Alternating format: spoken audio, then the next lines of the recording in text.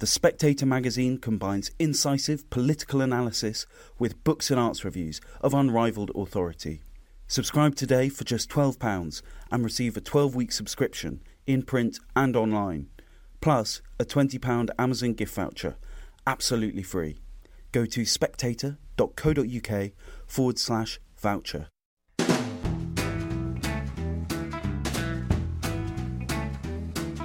Hello and welcome to the Americano podcast, a series of discussions about American politics, life and culture. My name is Freddie Gray. I'm the deputy editor of The Spectator. I am delighted to be joined by The Spectator's associate editor, Douglas Murray, and we're going to be looking back over the year. And because this is the Americano podcast, there's going to be a focus on American politics. And Douglas, you've spent a bit of time in America this year, and so I think you're a very good person to talk to about this.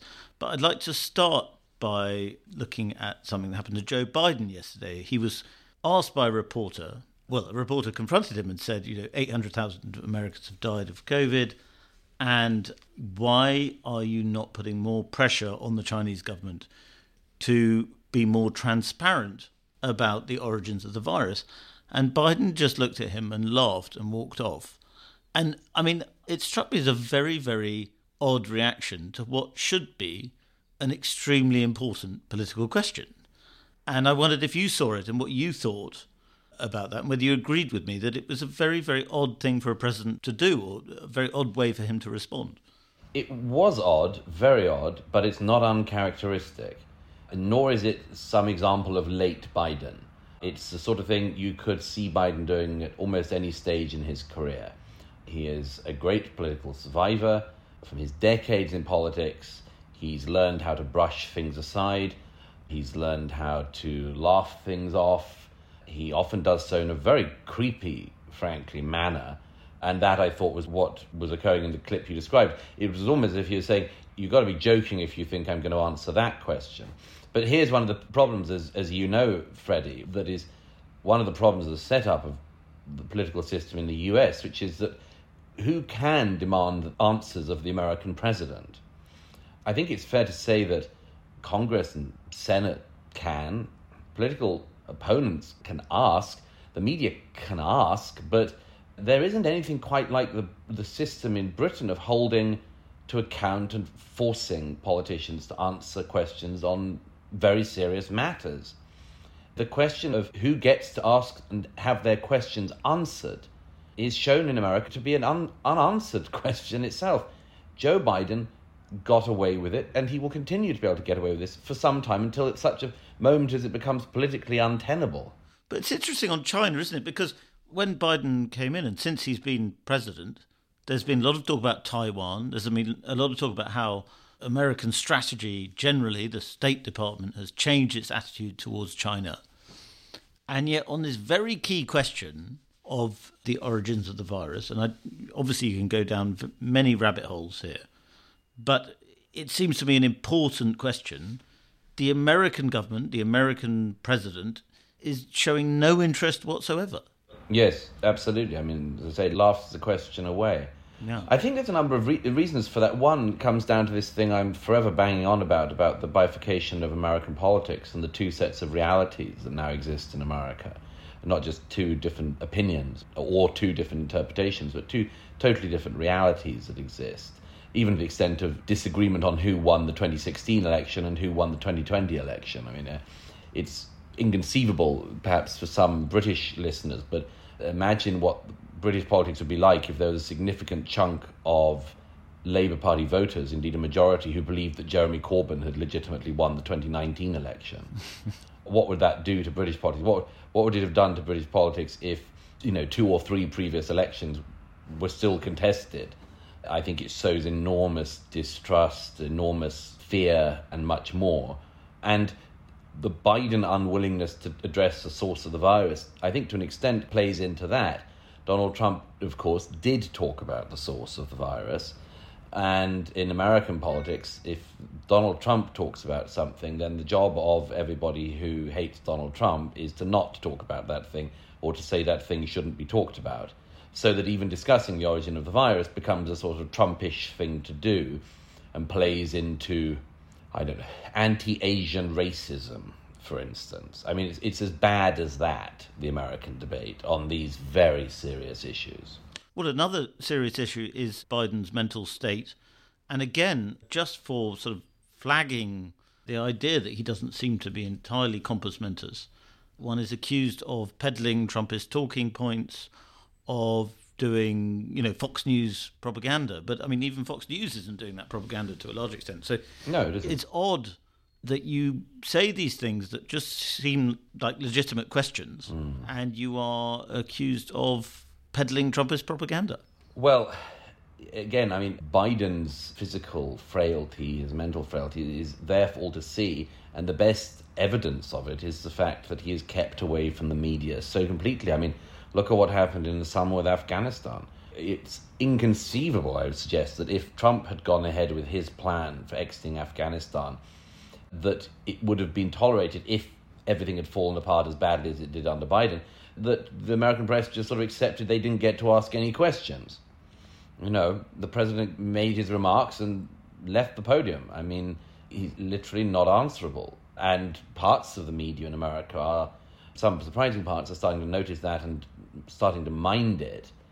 But as I say, if he was in fine fettle, he would be in front of the media. He would be answering questions. He wouldn't just do the occasional appearance as the blades of his helicopter already rotating and pretend he can't hear them or laugh it away.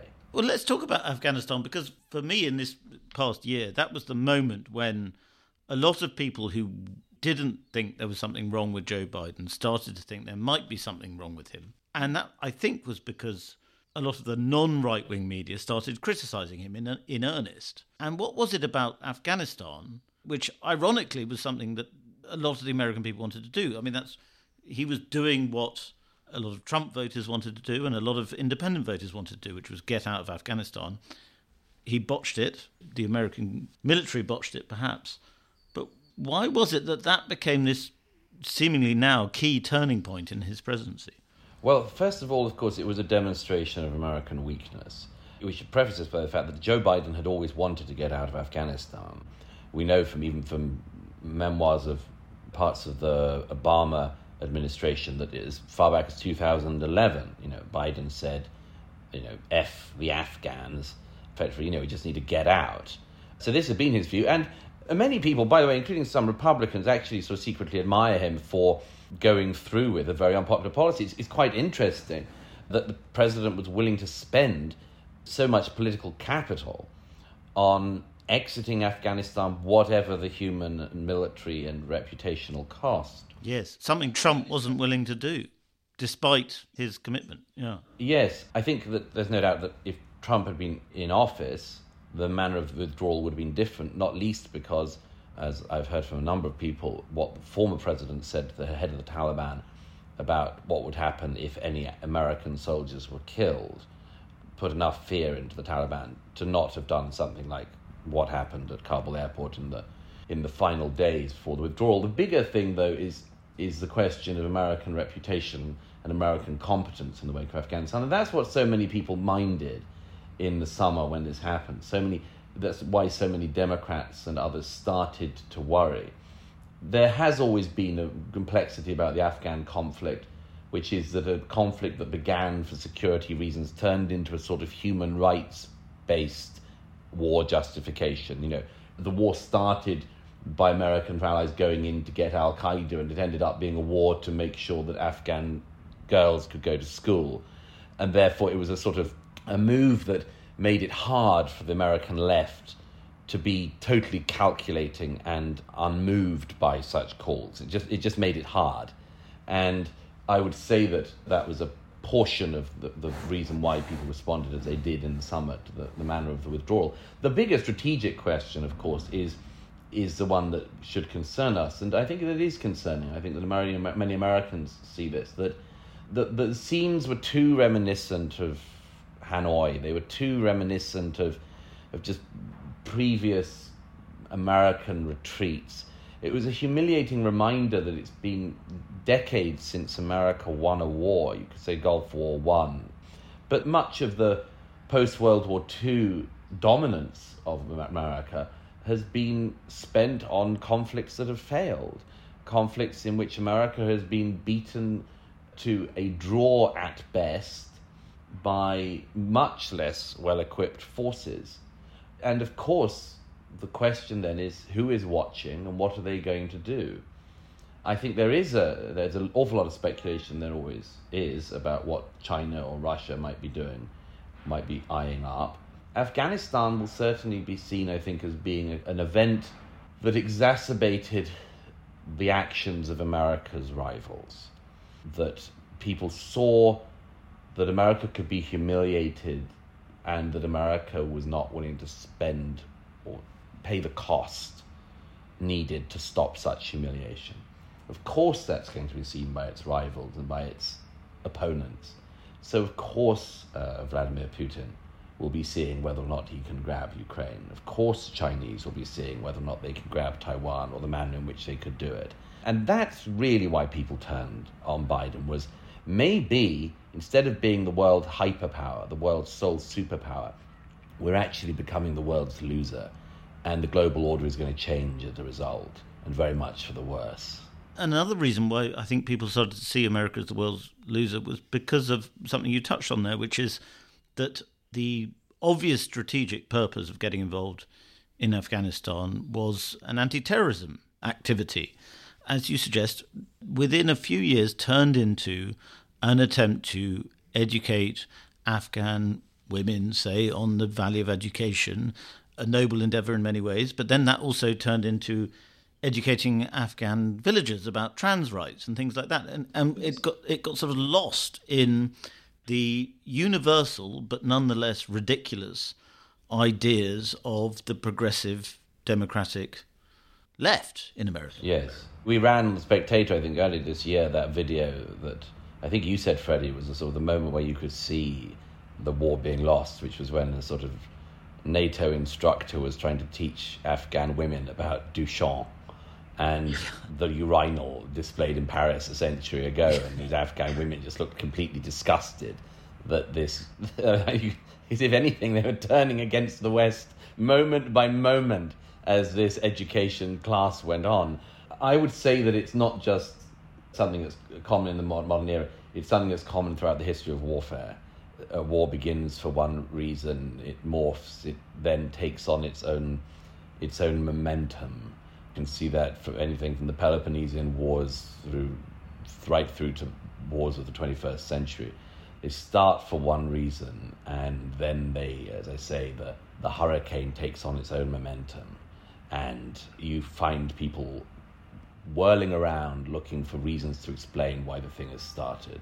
Well, I suppose it's imperialism, isn't it? It's, we've often got involved in other countries or other wars with a view to establishing the superior value of our values.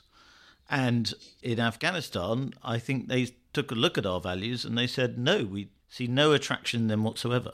Well, it may be that the history books see Afghanistan as a sort of hubristic endpoint of a form of expansive Western liberalism, to use a much abused term, an overused term, but nevertheless, that perhaps Afghanistan was and will be seen as the ultimate example of that. It was taken for granted by a general... Tony Blair admitted this, actually, in 2021 in an interview. He admitted that maybe we had overestimated the extent to which our values were going to be easily shared by all sorts of other peoples. But that's because the West is confused in this regard. I mean, I would say that the reason why none of this really is an imperialist project, it never demonstrated that it had the guts to be so, or the desire to be so. Something I've written a number of times has been that if America was indeed an empire, it would produce the sort of people that the British Empire produced, who wanted to learn languages, go off to far-flung places and spend their lives effectively governing them. America doesn't produce those people, for better or worse, and the worst case scenario is you end up having a sort of quasi-empire that spreads values it doesn't really believe in very strongly itself, or at least believes to be in contest, led by people who don't want to stay around. But also, I mean, worse than that, wouldn't you say? I mean, they are spreading values about their own culture, and those values suggest that the culture that they're exporting is evil. So they are teaching people that they, as the dominating imperial force, hate themselves. So it doesn't really spread very naturally. It doesn't. It would have been understated, I think. It would have been nice if it had been possible for people in countries benighted as Afghanistan to recognise the equality of women. But it's almost certainly beyond the capability of Britain, America, or any of her allies to force such an opinion on the people of Afghanistan, let alone on the warlords and the people who famously had the time to see this through. Well, I mean, going back to America itself, there's a sort of sense that the Democratic Party are going to fail in the next year, despite what Joe Biden said the other day. He says we're going to win 2022, but that the midterms are coming up next year. The Democrats seem to be taking a pasting for the wokeism, the culture wars, the excessive culture wars. Obviously, the economy is also a big factor too. But do you think the Democratic Party has eaten itself alive with wokeism? It has to an extent. You see something similar to what has happened on the left in the UK, which is that the wilder extremes are political kryptonite at the polls. People really don't like this trans extremism, the critical race theory, teaching to children in schools, the self-hatred. They don't like this. And when parents and others get a chance to voice their opinions on this, they make their views very clear. There are elements of the Democratic Party, as with the Labour Party in the UK, who recognise this as political kryptonite, and trying to get the people doing that out of the way. However, to a great extent, those are the motivating people. Those are the motivated people, the ones who believe that they are on a great crusade to, abolish sex, for instance. I mean, well, sex, which they call gender. They also might just abolish sex. Yes. But yes, these sort of ultra crusading woke types are, as I say, by the more sensible parts of the party recognised to be very dangerous to them at the polls. I would expect that in the midterms the Democrats will take a pasting for this, among other reasons. I think it's also a traditional swing of the dial. It usually happens at midterms. And from then, of course, we inevitably, because America is always campaigning for the next election, ineluctably it'll move to the discussion of 2024. Yes. But I mean, with Biden himself, I think you've said this, that nobody voted for Joe Biden because they thought he was going to lead the Democratic Party's ideas about critical race theory. He wasn't going to push them on schools. Nobody thought that's what we're getting with Joe Biden. And yet they find that's what they are getting, and they're revolting against it, it seems, by recent election results anyway. Yes, obviously the election of Youngkin as governor in Virginia was the sort of high point of that. By the way, there's a demonstration of a certain weakness on the American right, that the election of a governor should have caused so much excitement, to such an extent that there has been discussion of Youngkin being a presidential candidate in a couple of years' time. Yes. That does actually demonstrate a certain, I would say almost, but not quite, panic on the American right. I'd agree with that. So I think what you're saying is that there's sort of desperation that finally we can have someone who can do Trumpism, but we can like, because, he wears the right kind of clothes and he seems nice. He was a very impressive campaigner. He was very deft in the way he handled Donald Trump in his lair in Mar-a-Lago. He didn't go to pay homage. He didn't go to kiss the ring and pay court to him. And, of course, Trump claimed the victory afterwards, as he would. But Youngkin managed to get around the Trump question. That's what's excited a lot of people on the American right, who recognise that Trump has some virtues from his time in office, some very significant achievements from his time in office, is himself a great motivating factor for a portion of the country, and is also a demotivating factor for many others, not least because of the manner in which he left office in January of 2021. Well, that, January in itself has become quite a talking point in right-wing circles, and there is quite a substantial chunk of the Trumpist support base that think that in some way it was a, FBI, Fed sting operation. I mean, do you worry that parts of the right that have sensible ideas about some things are so conspiracy theory mad now that they can't see the truth from their anger? It is becoming very hard in America to arrive at a settled consensus on anything.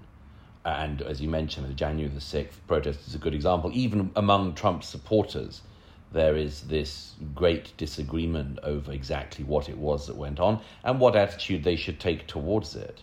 My own attitude is, by the way, is there should be, because there have been prosecutions already, and there might be many more to come, of people who entered the Capitol that day. And my own view is that some of this is clearly disproportionate to what they did, that people have been kept in solitary confinement for many months, have been sentenced to significant chunks in prison for, in some cases, not in all, of course, but in some cases for effectively wandering into the Capitol. Some people were obviously violent, and there are some interesting cases of people who I think may get off, who have good defence lawyers, who I think will be able to show that effectively we're in a period of political prosecutions. Now, you may say that's completely right, but there is an unevenness here which is noted. I would say that it's perfectly right to prosecute anybody who takes part in a riot. But in that case, there are many people who were involved in the riots in the summer of 2020 who should be prosecuted, and there is no likelihood of them being prosecuted. And this is the sort of thing that feeds into this endless digging down, circle after circle, low after low, of disagreeing on the facts in America. The problem is you get this sense of political persecution because the other side did get away with something. Democrat politicians did egg on rioters in the summer of 2020. Did Donald Trump and members of his family and immediate circle egg on the rioters on the January the 6th? I'd say yes, certainly they did. I think it's undeniable when you see the footage of Kimberly Guilfoyle dating one of the Trump sons, watching the screens of when the Trump family is watching the protesters go up to the Capitol, and it is true that the president has said, go make your voice heard peacefully, but then you see them watching the rioters, the protesters, some of whom become rioters, going up to the Capitol, and Kimberly Guilfoyle says to the camera, fight, fight, fight, to the live stream. You think this is literally fighting talk. This is literally incitement because you have a crowd and you're telling them to fight. Yes. And we know from, again, this is all has to be so heavily caveated, but there are Democrats who just couldn't be more thrilled that this was the manner in which Donald Trump left office. They are thrilled that they get the opportunity to present sort of white Trump-supporting men and women as the main terrorist threat in the US. It couldn't have gone better for them. On the other hand, there is a great unwillingness in parts of the Trump-supporting right to concede that the way he and others around him behaved on that day was fateful. And we've seen from the text messages and much more that started to become released in recent days, the fact that people close to Trump realized this and were saying, you've got to stop it. This is destroying your legacy. They knew who to tell to stop because they knew who had effectively started it. And Trump himself did, of course, in the end, come out and say, I concede the election effectively, because he recognized that this was a disaster. Also, it's true that this did start, in a way, with the fact that the Democratic Party and a large part of the American media and the American population even didn't accept the 2016 result. Yes. And they were as conspiratorial, if not more so in some ways, about what actually happened in 2016 for several years. And this wasn't treated in the mainstream media as terrorism. It was treated as the quest for truth, the quest for justice. And so you can see why the Trumpists feel that this is war. One of the fastest ways to put kindling under any group in New York in particular is to make the point that you have just made. You can burn down almost any dinner party or I can imagine you've done this a few times, though. Well, I couldn't possibly say, but it's an incredibly unpopular but truthful thing to say. I was having this out recently with somebody in New York, but I made this exact point. I said, but, Trump only could do what he did in 2020 in terms of claiming that he'd won the election because, the other side hadn't accepted that they'd lost in 2016. The rejoinder was, of course, Hillary conceded. I said, yes, she conceded in 2016 and then went on to tell her main funders in the first post-defeat call that the defeat had been orchestrated by the Russians. And they didn't let that go for 4 years. And they wasted an awful lot of time and American energy going around this. Now, the argument... Not only that, can I just butt in there, Doug? Not only that, Hillary Clinton also said to Joe Biden, if you lose this election, do not concede. Yes. And so I think you can certainly see, and I do, what Trump did in claiming victory on election night and then behaving, I think, appallingly in the weeks and months afterwards. you can see this as a ramping up of something that had been done to him from 2016 onwards. Now, as I say, when you make this point, everybody goes mad. But I would say that the moment that you say, even if you say that what Trump did was 100 times worse than what Clinton did, even if you make that claim, I would still say that it was only possible for him to dare to try it because in 2016, many of the Democrats had dared to do it the other way round. I think that it's a very, very dangerous game to play. The Democrats had proven themselves willing to play it in 2016, and so, of course, Donald Trump should have surprised nobody in being willing to play it even more viciously and untruthfully in 2020. And this puts us on quite a bad path going forward in American... I've just said going forward. Yeah. Going forward. Going forward, as we must. Forward, as we must. In American elections, where I can't see a situation where Americans are willing to accept democratic results in the future, which is a real problem in the world's biggest and greatest democracy. It's a tragedy, Freddie. It's a terrible tragedy that the world's most prominent democracy at this point in history, standing with only one main competitor, a rival, which is communist China, should find itself at home with an electorate that does not believe the results of elections and cannot agree on the results of elections. I don't overstate it, but I think it is a disaster for the democracies of the world. It is exceptionally hard for Americans to justify making statements about the validity of an election, say, in the Ukraine, if they don't have any agreement on the validity of an election in Georgia. Yes. By which I mean the state of Georgia, not the country. So this is a disaster for the democracies of the world at a very crucial juncture, as I say, because in the years ahead, it is possible that China overtakes America. It's the only country likely to do so. It has its own set of values. They are complete anathema to the system of values that America and the Anglosphere West has held in the 20th century and before. But if it is part of a rot, I'm afraid, that I don't say is fatal because the game is still in play, but it could be fatal. I mean, don't you think that's Trump's greatest error? I think he made lots of errors, but his greatest errors, even if he had reason to believe that the election was rigged and stolen from him, the act of denouncing it as a fraud is a great crime. I mean, Nixon famously had good reason to believe that the election of Kennedy was dubious in some states, Chicago in particular, but he decided to not complain and to, just accept it, take it on the chin. Trump never would have done that. And that is perhaps his greatest sin. Would you agree with that? It's one of them, yes. I was wrong on this. I mean, I saw an interview with him where he was asked whether he would concede if he lost, and he said, of course I will. And I believed that was going to be the case. It didn't occur to me that this very seriously, that he actually was going to contest and say he had not lost. I think, as I say, it's led to this new low in American politics. It's extremely hard to unite the country when you have not just two different sets of opinions, but two different sets of facts. And the question now, of course, is whether or not the American right can get through that, can stop looking backwards and look forwards to 2022 and 2024. Trump himself shows a total unwillingness to move forward. In several recent interviews, he's harped on and on about the results of 2020. And by the way, we mustn't get stuck on Trump, but I would say that there's an important point here, which is that by Trump's own standards, he is a loser. Yeah. Now, this is a point that Trump supporters don't like me making, but by Trump's own standards, he is a loser. Now, you might say, well, the game was rigged against him. Well, here's my version of that. Donald Trump has spent his life in property business, in real estate. And if you go in and buy a building where the people selling it to you are crooks or something, and you end up out of pocket, you're still the mug. It's structurally unsound. And Yes. it falls down after you've bought it. Or to put it another way, if you go into a casino and you know that the casino is corrupt and you put all of your money into the casino and lose, you're still the loser. I mean, you can complain that the casino was corrupt, but you still lost. And in Trumpish terms of winners and losers, I'm afraid on his own terms he is a loser. And this is not something he's psychologically capable of accepting.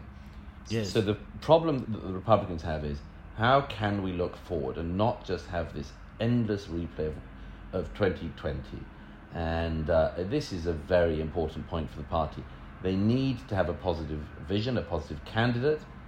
I believe that there are many people who would be very, very fine Republican candidates in 2024 who need to be freed up to begin to run. And as long as Trump doesn't declare what he's going to do, these candidates are not willing to come out of the starting blocks, because they know whoever comes out of the starting blocks first gets shot by Trump. And I mean, my own view is that somebody should go out and just take that fire, and everybody else can then come out running as well. But then there's quite a lot of rumours about who that might be. But I think it has to be, I mean, people say that maybe Chris Christie will just come out and be the runner that gets savaged.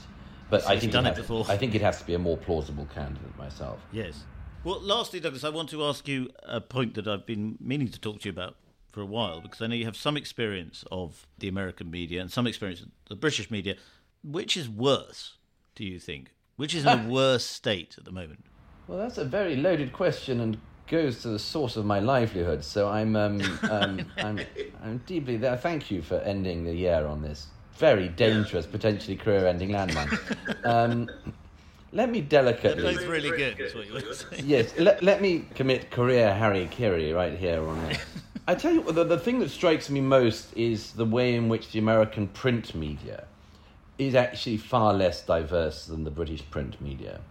Americans find it quite hard to accept this when I mention it to them, but, you know, Britain has a very thriving right-of-centre media. I mean, you might say, actually, I think it's perfectly provable, that there are more right-of-centre publications in the UK than there are left-of-centre publications.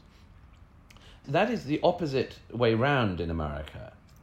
The American print media is almost entirely left-wing, with the exceptions of the Wall Street Journal and the New York Post. In fact, if it hadn't been for the Journal, there wouldn't have been any, I think maybe the Post, I might be correct on that, but if it hadn't been for them, there would have been no American media who had even considered the possibility that Trump could get into office and could do some good in 2016. In other words, the media in America, to a great extent, runs as a blob against people. It runs en masse, it runs as a pack, and it runs in one direction. And I would say that we can pat ourselves on the back as Brits for this, but I would say the British media is in a much healthier position. It may not feel like that always, but I would say that it is in a much healthier position. It's a more diverse media. It doesn't run quite in the same way as a pack. It doesn't just, unite and go against candidates. In America, that's different. America broadcast media is a different question. We've seen these very interesting developments this year in the launch of a channel, GB News, in Britain, which has attempted to take on a bit of the space that exists of people who are disenfranchised from the BBC. My own view is that this is a very tricky proposition, because the BBC, whilst undoubtedly creating much of the cultural weather in the UK, and undoubtedly somebody like me on the Conservative side is obviously left-leaning. Of course, I caveat that with the fact that people on the left tend to think that it's right-leaning, but I think it's undoubtedly left-leaning, and it has a disproportionate effect on the national debate. The point of GB News, therefore, is there ever an audience big enough in television on the right in the UK that actually believes the BBC is a left-wing institution and can't be trusted and so on? That's tricky, and we're going to find out in the months and years ahead. In America, it's quite different. Again, British viewers don't get to see American television. They just hear about it, and they hear the name Fox bandied around, and they have very little understanding of the diversity of views on Fox, apart from anything else. CNN, MSNBC, they run like anything against candidates. They are campaigning entities. They decide the narrative, and they stick with it. And Fox is the one channel on the right in the mainstream in America that opposes that consensus of the CNN, MSNBC channels. Oh, and I would just add that Fox is wildly popular. In slot after slot throughout the day, Fox News dominates the ratings. And this is something which, again, people don't seem to concentrate on or don't seem to want to concentrate on. But if you just take the late-night shows There's a show I've been on, hosted by Greg Gutfeld on Fox. Within weeks of it starting, it's a late-night sort of comedy panel show, within weeks of it starting, it was the top-rated show in its hour on the networks. Now, this goes against, in the same hour as, I think, Stephen Colbert. Yeah, who used to be funny. Yeah. It used to be funny. Who's that incredibly unfunny British man who never really was funny, and now he's just a scold? John Oliver. You know, these people, as you say, used to be funny. They now do these incredibly boring, tedious, sententious monologues, and this is meant to be the comedy hour. Greg Gutfeld's show has started, and it immediately is a top rating because people want to enjoy themselves in that hour. So there's a very interesting difference between Britain and America in the print media and in the broadcast media. And it's very hard for people in each country to recognise the differences. Well, I was asked to do a speech recently about the differences between British and American media, and I didn't have a clue what to say. So I asked Tucker Carlson about it, and I'm just going to read out what he said about the differences between the two. He said, I don't want to talk about British, we talked about British politics. In journalism, he said, he's talking about the difference between the US and the UK media. The difference is obvious. Not every British journalist comes from the same social class. Working class people with no college degrees are still allowed to do it. Not the case here at all. In the US, every single person, every single elite newsroom comes from exactly the same world. Journalism is what ruling class children do when they're too stupid for finance. That's excellent. It's an alternative way to get power. These aren't people who are interested in books or facts or free speech or telling stories. They're only interested in being in charge. Yes. There's a reason there's no Daily Mail in the United States. And I didn't quite have the guts to say to him, the Daily Mail's actually run by the Prime Minister's wife. But I thought about it. But, I mean, he has a point there. I think he probably has a slightly rose-tinted view of the British media, but he's essentially right that the American media is much more of a class thing. It's much more of an elite thing than it is in Britain. I think that's completely right. The tendency of people to sort of go and get endless degrees in journalism before practicing it is much more common in the US. As I think Nick Cohen has observed in the UK, certainly in recent years, the biggest growth area in journalism is only of journalists teaching journalism. But two important things to say here. The first is that as the fees paid to journalists in America have declined in real terms in recent decades, this question that Tucker lands on has come into play, which is effectively not just who can afford to be in journalism, but if you're not being very well paid, what kind of currency can you be paid in? And the answer is in the esteem of your peers. And that turns people from being a relatively well-remunerated reporter into being somebody who is poorly paid, but who wishes to be seen as a warrior and a crusader, and everyone wants to be the next Bob Woodward. Everything has got gate attached to it afterwards, and they're effectively paid in the esteem of their liberal peers. So that's the first thing. The second thing is that Tucker is almost entirely right. I think there are exceptions, again, the most obvious one being the New York Post, but that by and large, American media is very, and people take themselves awfully seriously. Columnists and reporters behave rather like we might expect an old-fashioned professor to behave. They expect renown, they expect respect. I had an interesting example in the summer when I was speaking to a group of students, and I used the term hack. And one girl said, "What's a hack?" And I thought that was a very interesting point. And it made me try to explain this difference between American and British journalists. And I said, well, a hack is a sort of a roguish chap, slightly. I mean, my favourite quote from H.L. Mencken is that he said something like, progress was never made without jolly fellows heaving dead cats into sanctuaries and going roistering down the highways of the world. Hacks do that. They throw bombs. They cause trouble. They fall out with it. They raise concerns of people. They don't care to be invited to the White House Correspondents' Dinner. They don't care to have tiny little bits of access given to them to see, Kamala Harris on the campaign trail and fly on the plane. They don't care about that. But I thought it was fascinating that type of journalist, the hack, is uncommon in America. And you can see the results in the media. And I'd say, again, I like the British system of that. It was always said that The Sun was a good example of, run by a terrific combination of East End boys and Etonians. and there was something in that. And I think that a system that allows for people with talent to come into it and to thrive in it is obviously going to be a better system. And you cannot look at American print journalism today in the main and say that it's the place where talented people go. Well, Douglas, we better wrap it up there. But I would finally like to say thank you very much for doing our last Americano of the year, I think, unless something terribly drastic happens. Happy Christmas. And I think we should have a toast. I've been sent some whiskey. It's some whiskey that they wanted us to put on the podcast. It's supposed to be whiskey that tastes like your jumper. I don't know what they meant by that. It tastes like your jumper? Tastes like your jumper. I think it's meant to be warm and soothing. Who's ever sucked their jumper?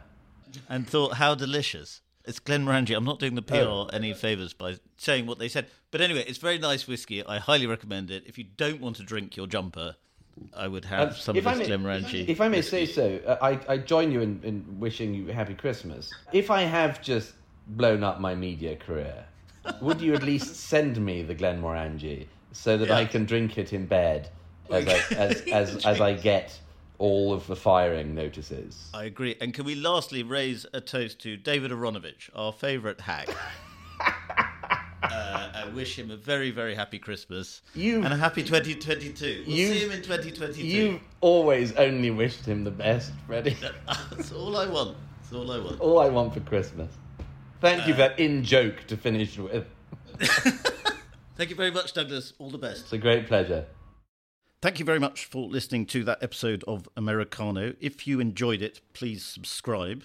And if you really enjoyed it, please leave us a star rating, preferably 5 stars, and a review.